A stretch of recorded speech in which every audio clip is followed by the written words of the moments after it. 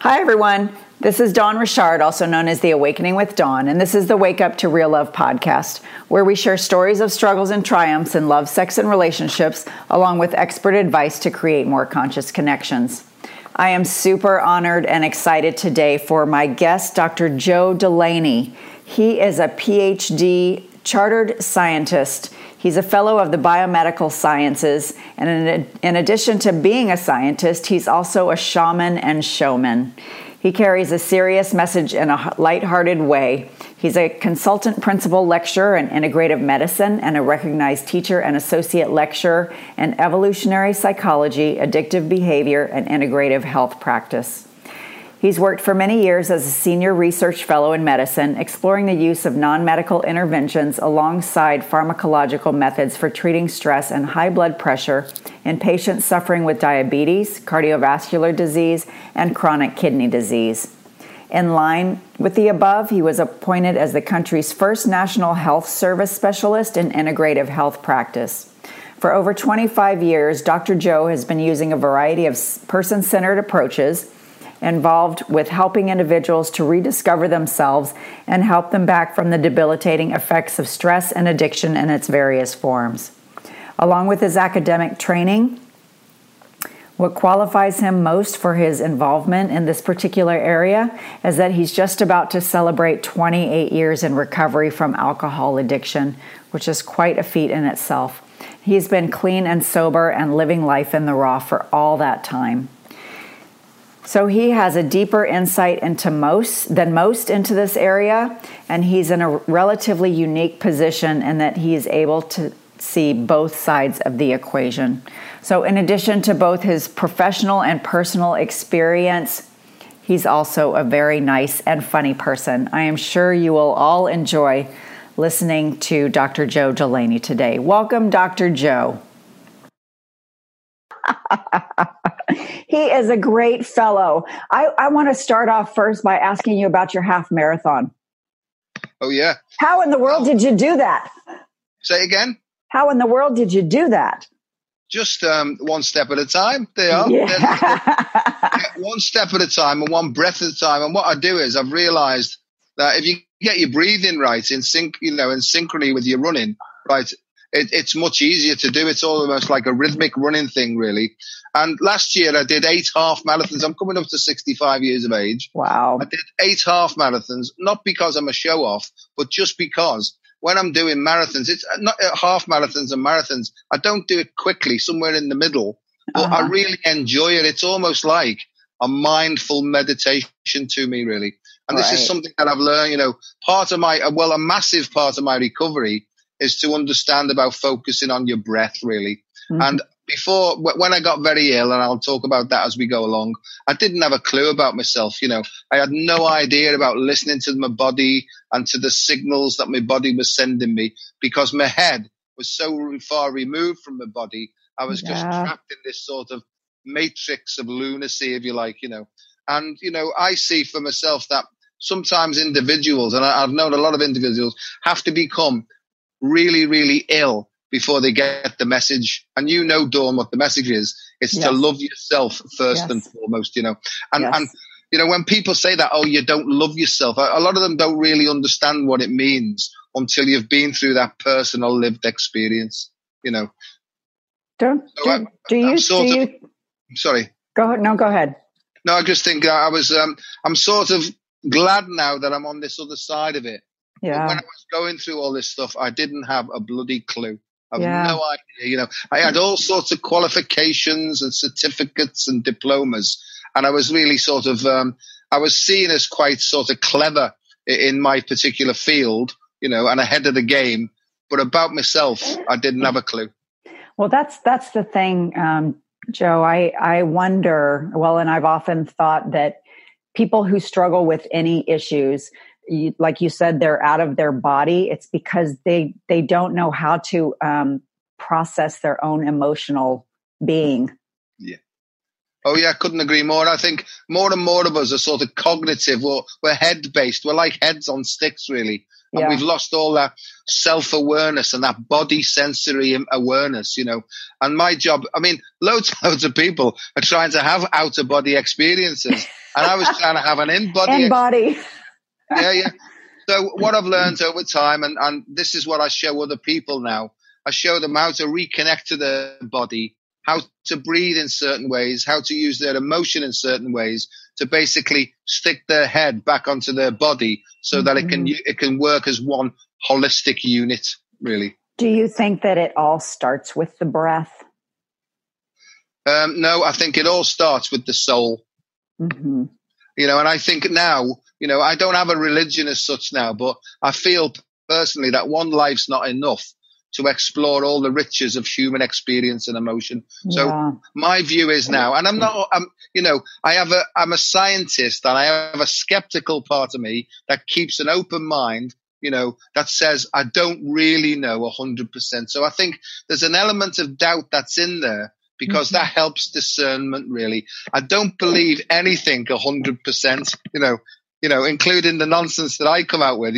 All I can say is that what I believe today may change tomorrow. And if it does, I'm of a mindset now where I can let the old beliefs go to be supplanted by the new ones until there's time to go and carry on. So I honestly feel at depth, right, that before I came here, I sort of signed a soul contract to say, this is what I want to experience this time around. Now, whether or not it's a reincarnation or whether it's just a different dimension, or I don't know, and I've looked at all the philosophies of the world, all the religions, right? And it seems that more people than not believe that there's life after death and there's some sort of eternal progress for the soul. And I don't know what a soul looks like, but I certainly know what my soul feels like now. Why do you think that so many people are just walking around unaware of their souls?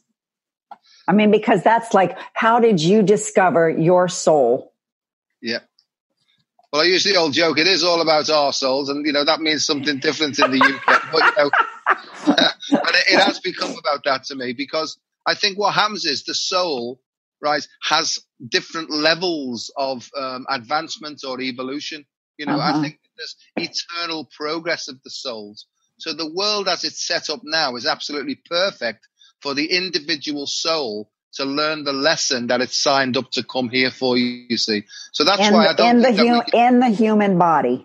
Yeah, I think that we're all spirits on human journey. Or let me say this way, I feel that I am a spirit on a human journey. And for a long time, I felt that I was a human trying to get a bit lighter, a bit more vitality and have a spiritual experience. And I see it completely the other way, not the wrong way around, the right way around. I see it completely the other way around now, where what's actually happening is, as there seems to be a great astrological shift going on in the cosmos at the moment, and they're calling this the Great Shift. And in 2011, out of the blue, I got this really, it was almost like a voice, but not quite an audible voice. And it was saying, you need to learn about consciousness and the shift in consciousness. And I thought, why is my head telling me this, you see? Right. That was 2011. And in 2012, I'm starting to give talks and lectures on the great shift in consciousness. It happened that quickly to me, Wow. And by this time, I'd already been sort of practicing mindful techniques for quite a long time. And I know now when my intuition or my soul or my spirit is guiding me, it sort of sends me thoughts that won't leave me alone until I've actually taken some action on them, And so I think that what's actually happening is, as this great shift of consciousness comes in, it's almost like a great big wave of cleansing that's happening across the globe. I don't really feel anybody's going to get away with anything. And so some people call it the truth vibration. So we're almost being forced now to face our own behaviors and take personal responsibility for the choices we make and the actions that we take. That's where I really feel it is now. And people who are fearful, they don't want that. People who are arrogant and people who are fearful, they're the two categories that really don't want to look at that, because it means that they'll have to take personal responsibility for themselves. Yeah. And we've talked about this, whether we like it or not, right? What you give out, you get back, right? And if you're pointing the finger like that, there's always three fingers coming back because it's your choice. I call this the I am approach, and this is like the ism, I, self, me. How am I attracting this to me? And what's this trying to teach me? And if you're sort of a person who's still into sort of, let's say the word, Joe, if you're still into victim mode and you're blaming everything outside of yourself, then you're truly disempowered. And basically, that's where I had to get to. I had to get to a point of suicide before I realized it was my choices that were putting me in the positions that I was in. Yeah. How can you sort of explain your journey, through your addiction to your suicidal attempt? I mean, that's a really scary place to be. Yeah. It's started off at a very early age. I was born premature, 6 weeks premature, little 4-pounder, and as soon as I was born, because I was small, my mum sort of grabbed hold of me and pulled me to her and wouldn't let go all my life, basically. And I'm not blaming my mum at all, because she was overprotective, right?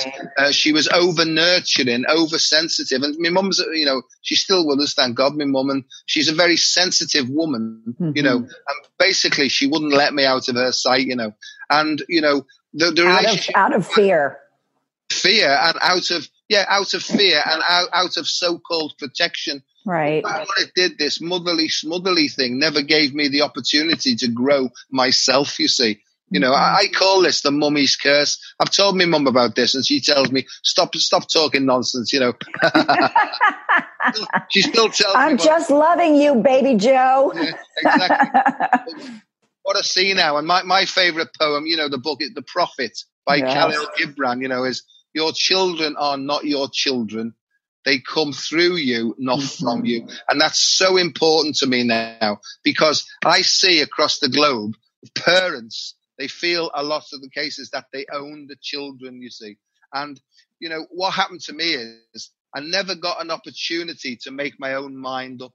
Every time I had a thought or an idea, I'd run it past my mum, and she'd go, ooh, you don't want to do that, son. That's too dangerous. And, ooh, you don't want to go there, son, because they're too clever. So from a very, very early age, I was almost socially conditioned in this fear, Right. So it almost like impregnated me. And, every fabric of my DNA was impregnated with a fear-based attitude, And so, as my life went on, I became more and more fearful. I had social anxiety disorder. I hated being around other people. I always felt out of place, And I know that most of your listeners will understand with a lot of this, because these sorts of programs resonate with sensitive people, Yes. And I used to I became an expert at emotional blackmail and manipulating other people, right, in order so that I could remain feeling comfortable.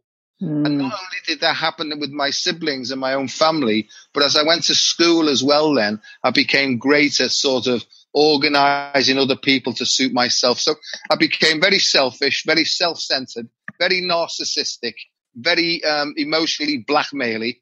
And if people didn't do what I wanted them to do, I'd find every sort of way to pay them back. So we've got right back into the deep stuff already, haven't we? Yes. That's how my life went. But these were coping skills I had to develop in order to protect my fears, you see. And so as I went further on, in my teenage years, I was introduced to alcohol. And I can remember having my first gulp of alcohol, and it changed my life completely. It freed me. It disinhibited me. And something came out of me that was free. And I was addicted from the first moment that I took the first gulp, And so, it was almost like a power game where I could get a certain amount of alcohol down me. It would free me up, but I still had this egocentric head on top of my shoulders.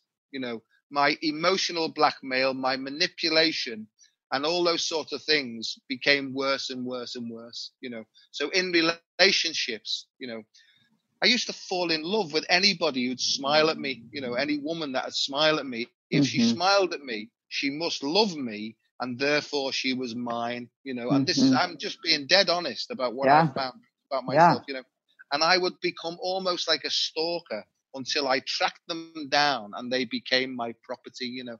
And I'm beginning to see now it wasn't love. It was because that person represented some comfort to me and somebody I could hang on to because it made me feel secure in myself, you know. Uh-huh. That was basically how my relationships went on and on and on. And in the end, they all tried to escape or get away from me because I took them prisoner, you know, and it wasn't love. It was imprisonment, you know.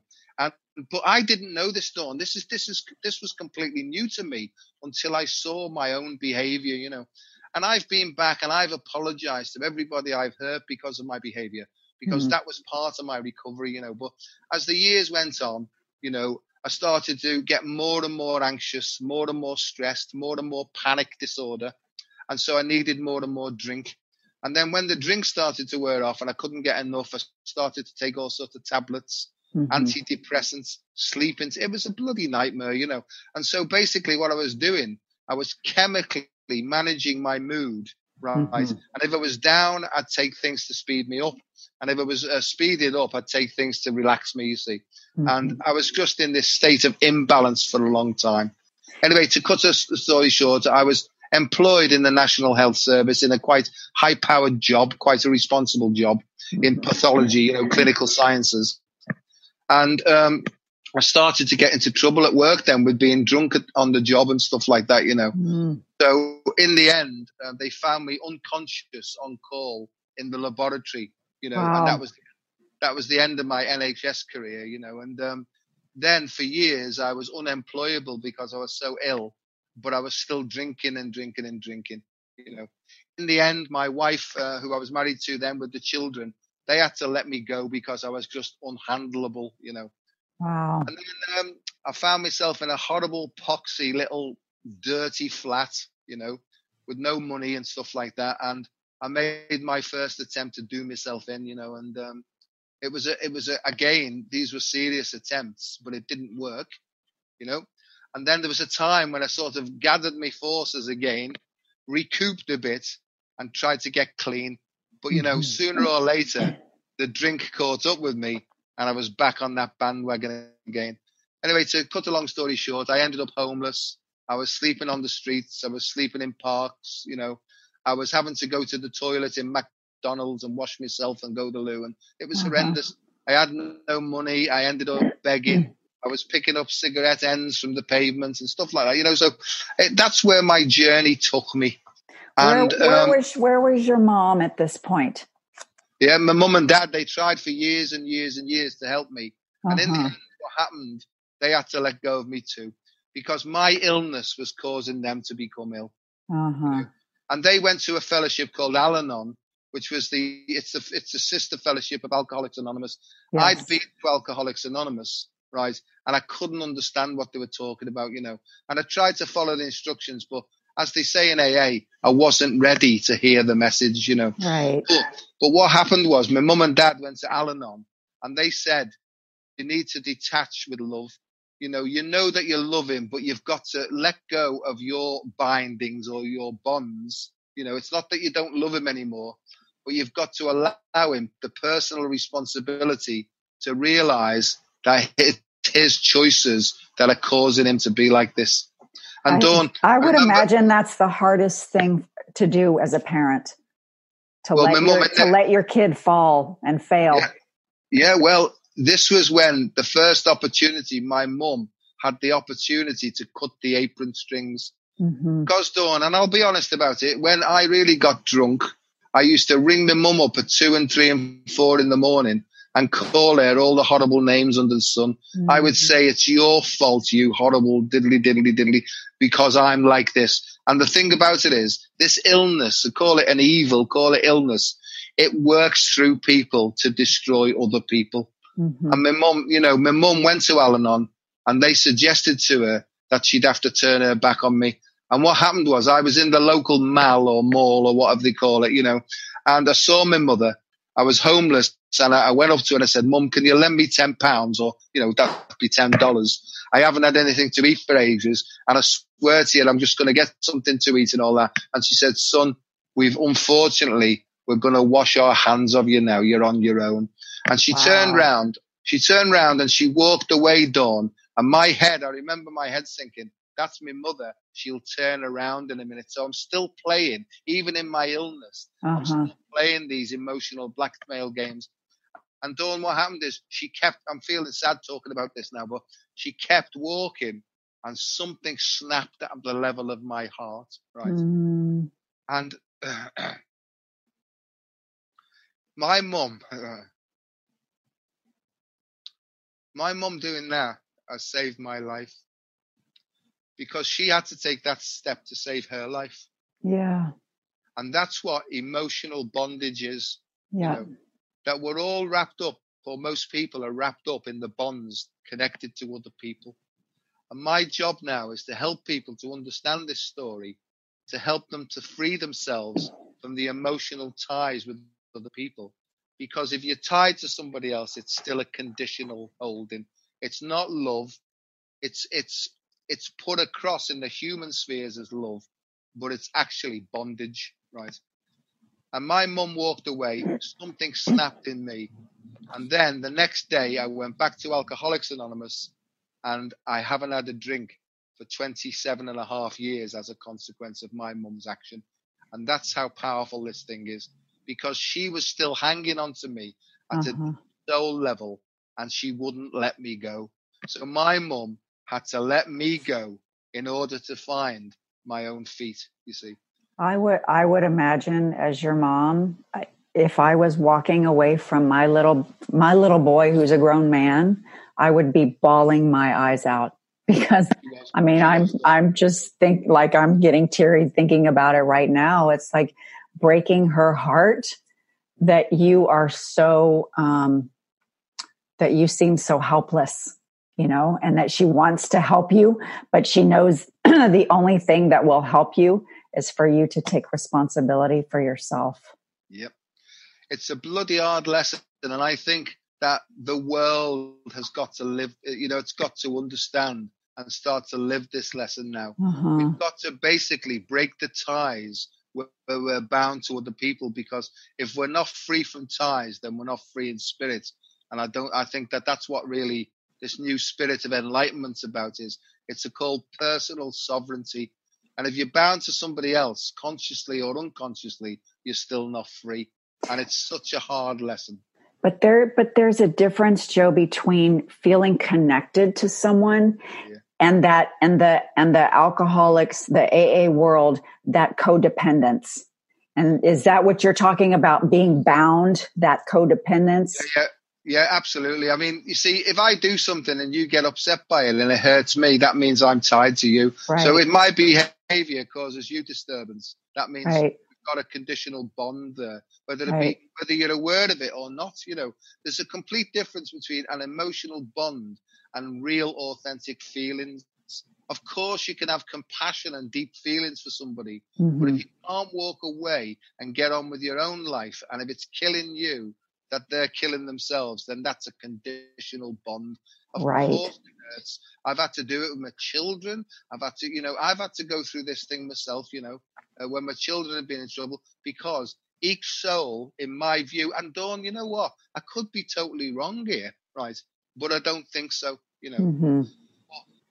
In order for everybody to be free and not in these faulty codependent states, right, then we need to understand the depth that we're responsible for our own choices. And we can't, because it's almost like a psychic connection. And even then, people who are geographically located thousands of miles away, we can still be connected by these quantum emotional bonds, Right. And the whole point about it is true freedom means to feel the connection, feel the love, even feel different feelings, but to be able to walk away and to be unaffected by it, in a bond. Does that make sense? It makes total sense. I know, I've heard a lot of parents say, "Oh my gosh, I'm so upset. My child is so upset." And I was like, so why are you upset? It's like, you should just be the witness to somebody else's emotional state. and let them manage, of course you can be helpful and supportive, but for you to assume their emotions, I mean, that's that whole bondage thing. It's like, yeah. And you probably know that from working with patients, working with clients, just in life in general. I mean, I had that too in my own practice. I would of course feel empathy for these clients, but as soon as they walked out the door, it was like I send them blessings and I send them on their way because they have to take care of their own stuff. Of course, and that's the symbology of sort of washing your hands after you deal with clients and patients. I'm what they call a Reiki master, and I've done a lot of energy work for a long time. And, I go through a sort of almost ritual. I don't really need to, but it's just something that I've been trained in, a ritual of cleansing my own energy body. When people, and I think there's been people, when we shake the dust off our feet, it's because in these situations that we get involved in as healers and things, it's quite easy to pick up the dust of somebody else's confusion and turmoil, and I can feel it landing on me. It's almost like flies now. Right. I've got this cow's tail that does that now, to sort of, it's like a windscreen wiper really, because I think that I'm always trying to become more and more, if you like, open and more effective as a sort of channel, for want of a better way of doing it. And so I can feel things coming in, and I deal with energies now. If I'm working, or if I've got an opportunity to work somebody, but I can feel a really negative thing, sometimes I'll turn people away. I don't really have to explain it, but I say to them no. And I was like that as a child. I had very, very sensitive feelings, and I could pick up all sorts of emotions. For example, when the parish priest came round, because I was brought up in a very strict Roman Catholic background, I always used to get a sense of real fear and a horrible type energy, and I'd say to my mum, "Oh, I don't like so-and-so," and she'd say, "Don't be silly, that's Father so-and-so," but I always sensed that there was something maybe lurking. I was going to say predatory. Yeah, well, I'm going to get into trouble here, but I know that you know what I'm talking about. Yes, I know what you're talking about. Yes. I could feel the lurker in people, and I allowed the people around me, because of their fear, to talk me out of my feelings. I don't anymore, Dawn. If I meet somebody, I'll feel them, and then I'll ask my heart, what's the score here? And I'll get, no, you don't have to be involved in that, because my measure now of, if you like, is heart intelligence. Right. I just let my heart go out, have a feel, feed back to me, and then I make a decision. Because my head, this is the seat of stinking thinking here. These two things, right. This always tries to talk me out of it. This is where all the social conditioning is, and the memory banks of the shoulds. This is how you should behave. This is what you should do. I tend not to listen to this anymore and just listen to this thing here, because there's two sides of the brain there and there's one heart, Well, I was while you were saying talking you out of it, it can also talk you into it. Like, for instance, with a person, because this is something that I struggled with too. I used to think, I get a bad feeling, I feel badly around this person. And and then I would think, am I just being too judgmental? Yeah. And so, that's one really important thing. And I know working with kids, like you've been talking about, raising these new generation of children, that it's really important to teach kids how to honor the feelings in their body. Yeah. It doesn't matter what I say. It matters how you feel. Yeah. And if you're wrong later on, well, you're wrong, because I feel that we're all trying to tune in more and more, right, and improve the sensitivity of our radar. And right. Do I make any mistakes all the time, Dawn? I'm making mistakes constantly, but it's teaching me more and more to tune in and to become more discerning and discriminating, really, because that's what let me down. And I, at 11, I went away to a priest training college, a seminary, and lots of things happened to me there.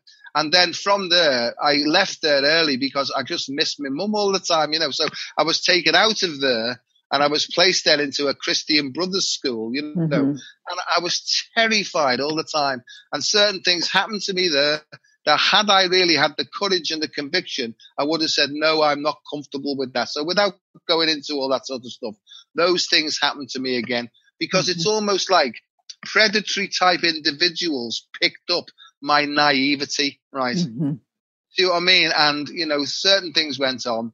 And looking back now, I mean, I've forgiven all those things that have happened, because it's almost like, it sounds like a daft thing to say this, but it's almost like a soul set up this. And, on the final attempt, I hope it's the final attempt anyway, to do myself in.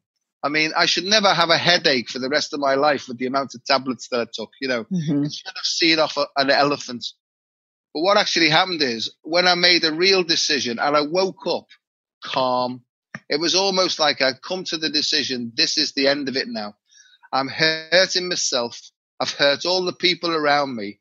I don't know what to do here. And I turned my back onto religion and stuff like that, and God and the universe. I just had enough, because it just wasn't working out. But on this day, I knelt down on the floor and I said, look, God, I'm so sorry, but I've tried my utmost here to live what I feel is a decent and honest life. And it seems like everything's going against me. So I said, please do me a favor. Will you make this the end of it? Right. And no messing about, Dawn. I felt this peace that passeth all understanding. It descended upon me. And in the moment, and it seemed like a moment, but it was a long, long time, I got the understanding of what the universe was about. I got all these visions and pictures. I heard all sorts of sounds. I was given a mathematical formula about the formula. This is how the earth was created.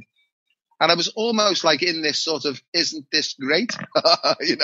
You were in the I am experience. Yeah, absolutely. So I was right in the middle of the whirlpool in this great stillness, and I know now what that is, in this still point, I got downloaded with all the information to make it worthwhile, and then what happened was it's almost like a voice said to me, son, you signed up for this, And it was hilarious because there was a chuckle involved. I'm trying to do myself in.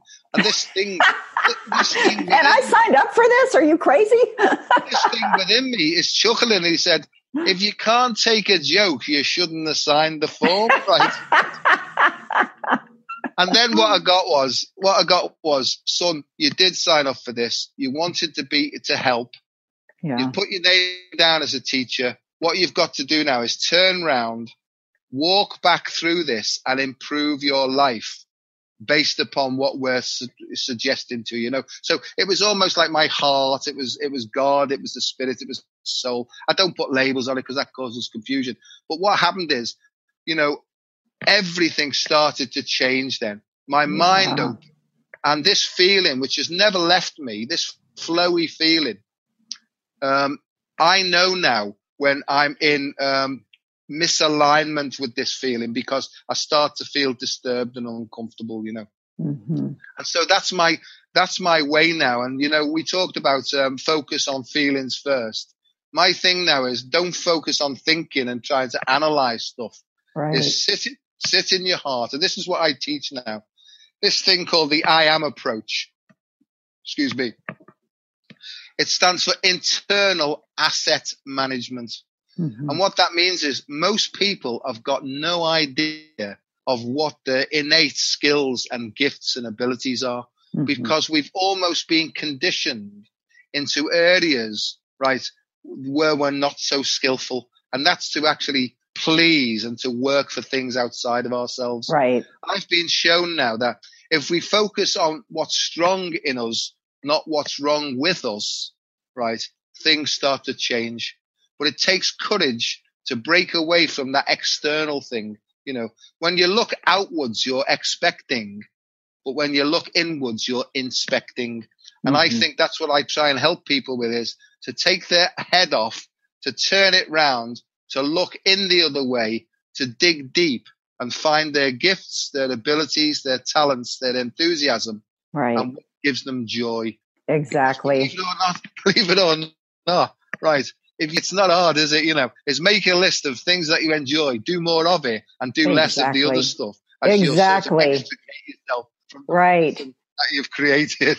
I know you've said, is this healthy or is this harmful, right? Yeah. And it's like, is this propelling you to do and be more of who you are and what you want, or not, or taking you away from that stuff? Yeah. It's difficult because it takes courage to turn your back on everything that's not you. This is the whole thing I've learned, is the real me is deep in the core of my heart.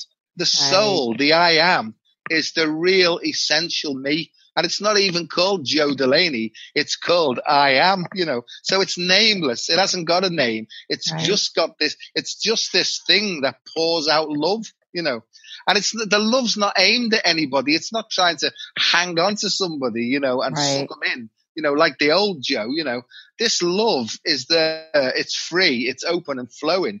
And it's for everybody, And I didn't know that because I always thought there had to be some object to the love, you see. And that's why most of my relations got into trouble. And the imprisonment thing came is because when they tried to escape, I would try my utmost to imprison them even further, So I've learned that we don't own anything at all, That's the whole thing when you're with somebody. I think, was it Thich Nhat Hanh that said the best expression of love is freedom, that you are loving your partner or the people in your life and you honor their freedom. Absolutely. And if they're not happy in the relationship, the most loving thing you can do is let go.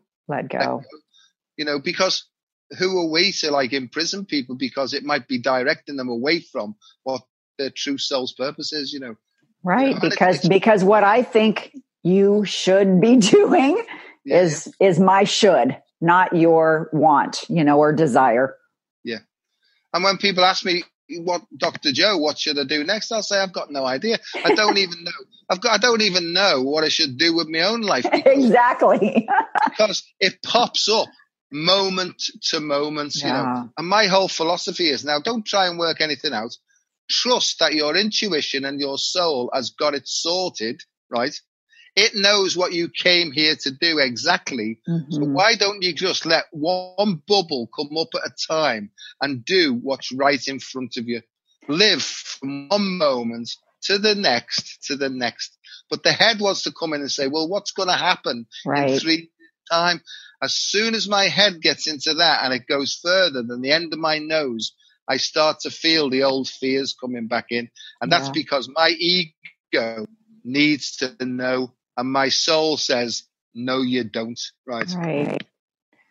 Yeah. For some reason, we feel like we need to control all of the external details. Right. But that comes, that heart knowing comes from a place of your own internal trust, sense of safety, and just knowing that you'll be taken care of. Absolutely. It's like somebody said to me once, explained it. The difference between faith and trust is that bloke Blondin, he used to go across Niagara Falls on a wire with a wheelbarrow, and everybody knew that he could do it. He'd push this wheelbarrow along. Faith was that he'd succeed. Trust was getting in the wheelbarrow with him. Yeah, right. I'm not getting in the wheelbarrow with you. I'm staying in my own wheelbarrow. Thank you very much. And that's the whole thing is, the quantum leap is you can have all the faith in the world, but if you don't take the first step, nothing materializes, nothing manifests. And the more, try it in little steps first. Positive risk taking in tiny little steps. Mm-hmm. And as you start to feel the flow and the benefit of it, then you can start to take big leaps then. You can do the hop, skip and the jump and become a Olympic champion overnight, just go for it, And I think that as the flow comes, you can't stop going for it anyway. So how does your heart tell you that it's a yes? It just stays open and I get like a big flowy feeling, I feel enthusiastic, I feel joyful. And I say to people, okay, we've got two scenarios here. Let's do this picture now. Think of what might happen in a few days' time if you take this one, and think of what might happen if you do this one. And I get them to feel their way through. I said, hang on a second though. So they feel the picture, they use their imagination, they project it's like an internal navigation system. Or this is at least how it works for me, And, Dawn, I honestly know now that the soul attracts to it the scene, the players, the events, the times. It attracts to it the scene by which it learns its next evolutionary step. So it's the soul that's creating, through perception. It's the soul that puts the projection out there, right? And then if we see what's out there and we have this contact with it and say, what am I supposed to learn from here? Because this is like what's gone on before. And the soul will give you the clue to say, it is similar, Joe, but it's set up again because in the past you've taken this action. Now, if you take this action, let's see if there's a different outcome. And Dawn, in my experience, it's all about overcoming childhood and childlike fears. Evolution to me is called growing up. Growing up, but staying childlike. Absolutely. And, and this is another thing when people say, come on, they say this to me all the time. Will you be serious? No. Because I was conditioned into thinking that responsibility went along with seriousness. And I was as miserable as bloody sin for most of my life. So piss off, leave me alone. Yeah. I'm going to keep chuckling in my heart, whether you like it or not. Well, I think there are all these social conditions of what is quote unquote acceptable for adults. Like kids can run and play and scream and jump and, do all sorts of crazy things. But why isn't it okay for adults to do the same thing? We still have that little kid inside of us. Well, I certainly have, and I know you have as well. I mean, we'd cause murder if our two kids got out, I think, But that's the whole point, isn't it? I mean, we live in such a serious to me is gravity. We're suffering from the effects of gravity. The opposite of gravity is levity. It's about levitation. And as the spirit flows through you more and more, and yoga enthusiasts will tell you this, that when you're in a deep state of open flowingness, you can start to feel this levitating energy. I've done it myself. I practice yoga, and sometimes I can actually feel almost as if there's like a sort of propulsion happening from the ground up, So I feel like we're only just touching the surface of what's possible here, I feel like it's just all expansive and free. Exactly, and it's something that allows for limitless expansion. There's no limit to this.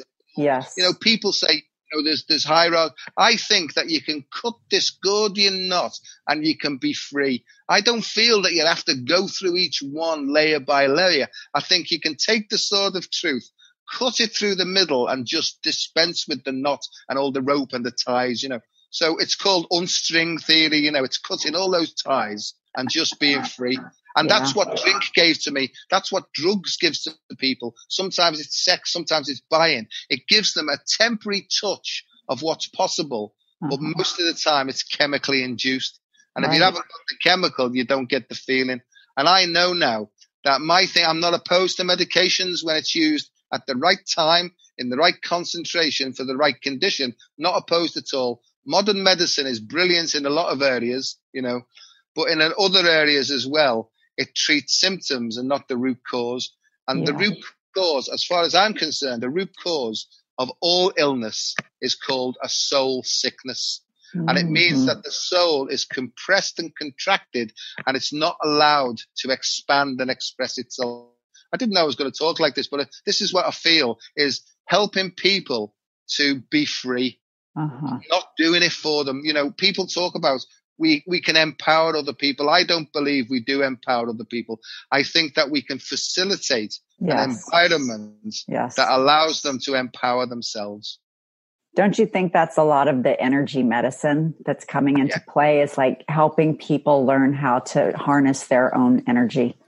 Absolutely. It's part of what I call vibrational medicine because it's all, there's something I'm developing called chromatooptogenetics. And it's the use of both sound and light to change the expression of DNA.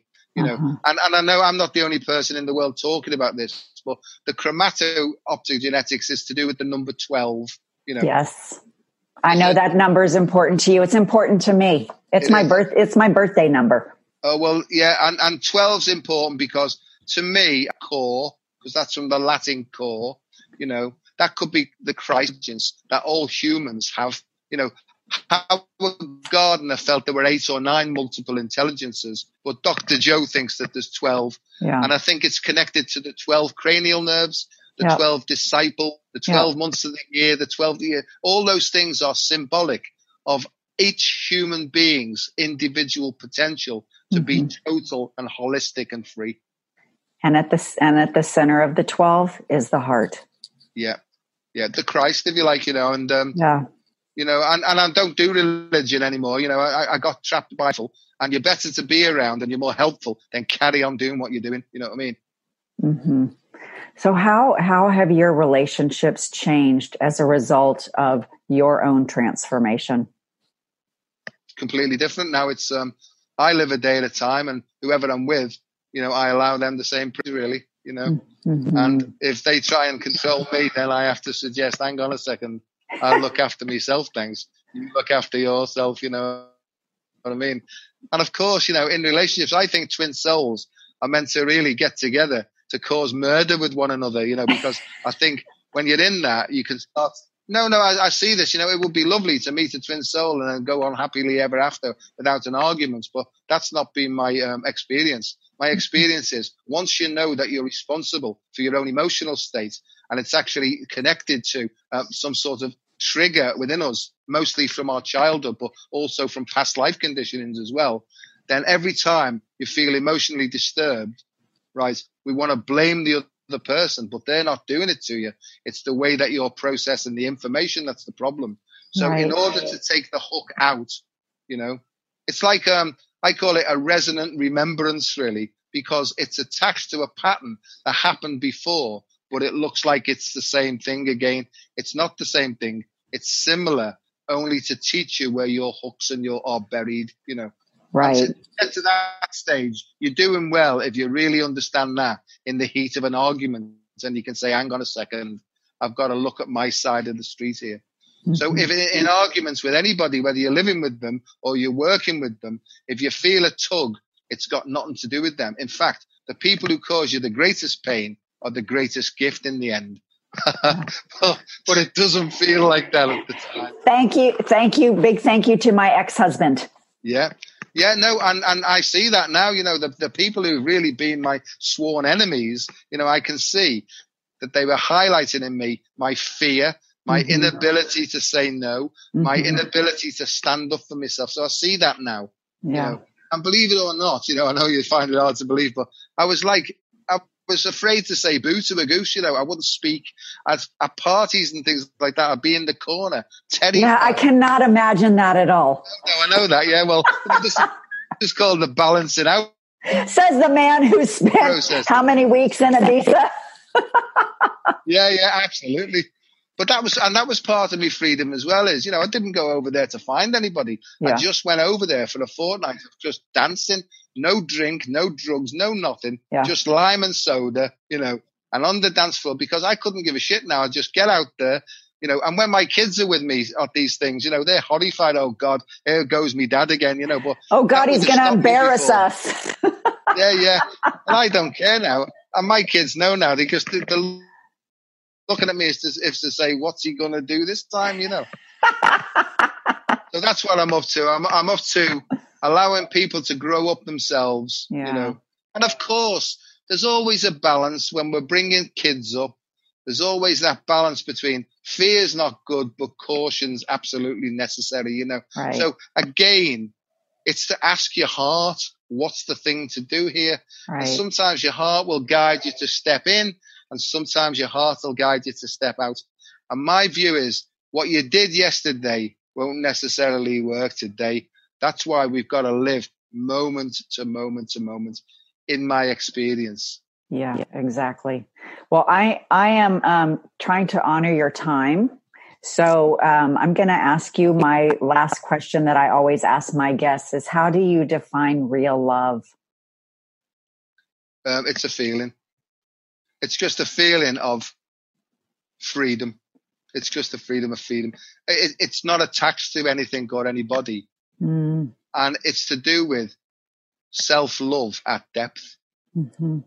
Because, the ego, which is absolutely necessary, right, is just a tiny mind that sits in front of a massive big mind behind it, So there's little mind and big mind. And I think, where I was for a long time, I was so contracted, I didn't realize there was so much more to offer, And I think once you let go of the bonds, I don't think you can get shut of the ego, but you can certainly let go of the ego's bonds. And that's what gives you freedom, And if you can do it in a real, authentic, rough, honest, open, transparent way, if you can just let go, it comes in to bring you up and take you on a journey to the stars. My God, I've become a poet. So how does somebody know if they're giving themselves love? What does it feel like? It feels just like I feel now, right? Yeah. Because there's a lightheartedness. There's a sense of levity. There's a sense of love. It's hard to explain. It's just a feeling. You can't really define it, because I think as soon as you start to define it, it starts to disappear. You limit it. Yeah, because your head's back in charge, and you're thinking, hang on a second, So this is beyond words. Love comes before words. It's before the script, So I don't think we have to rewrite a new script.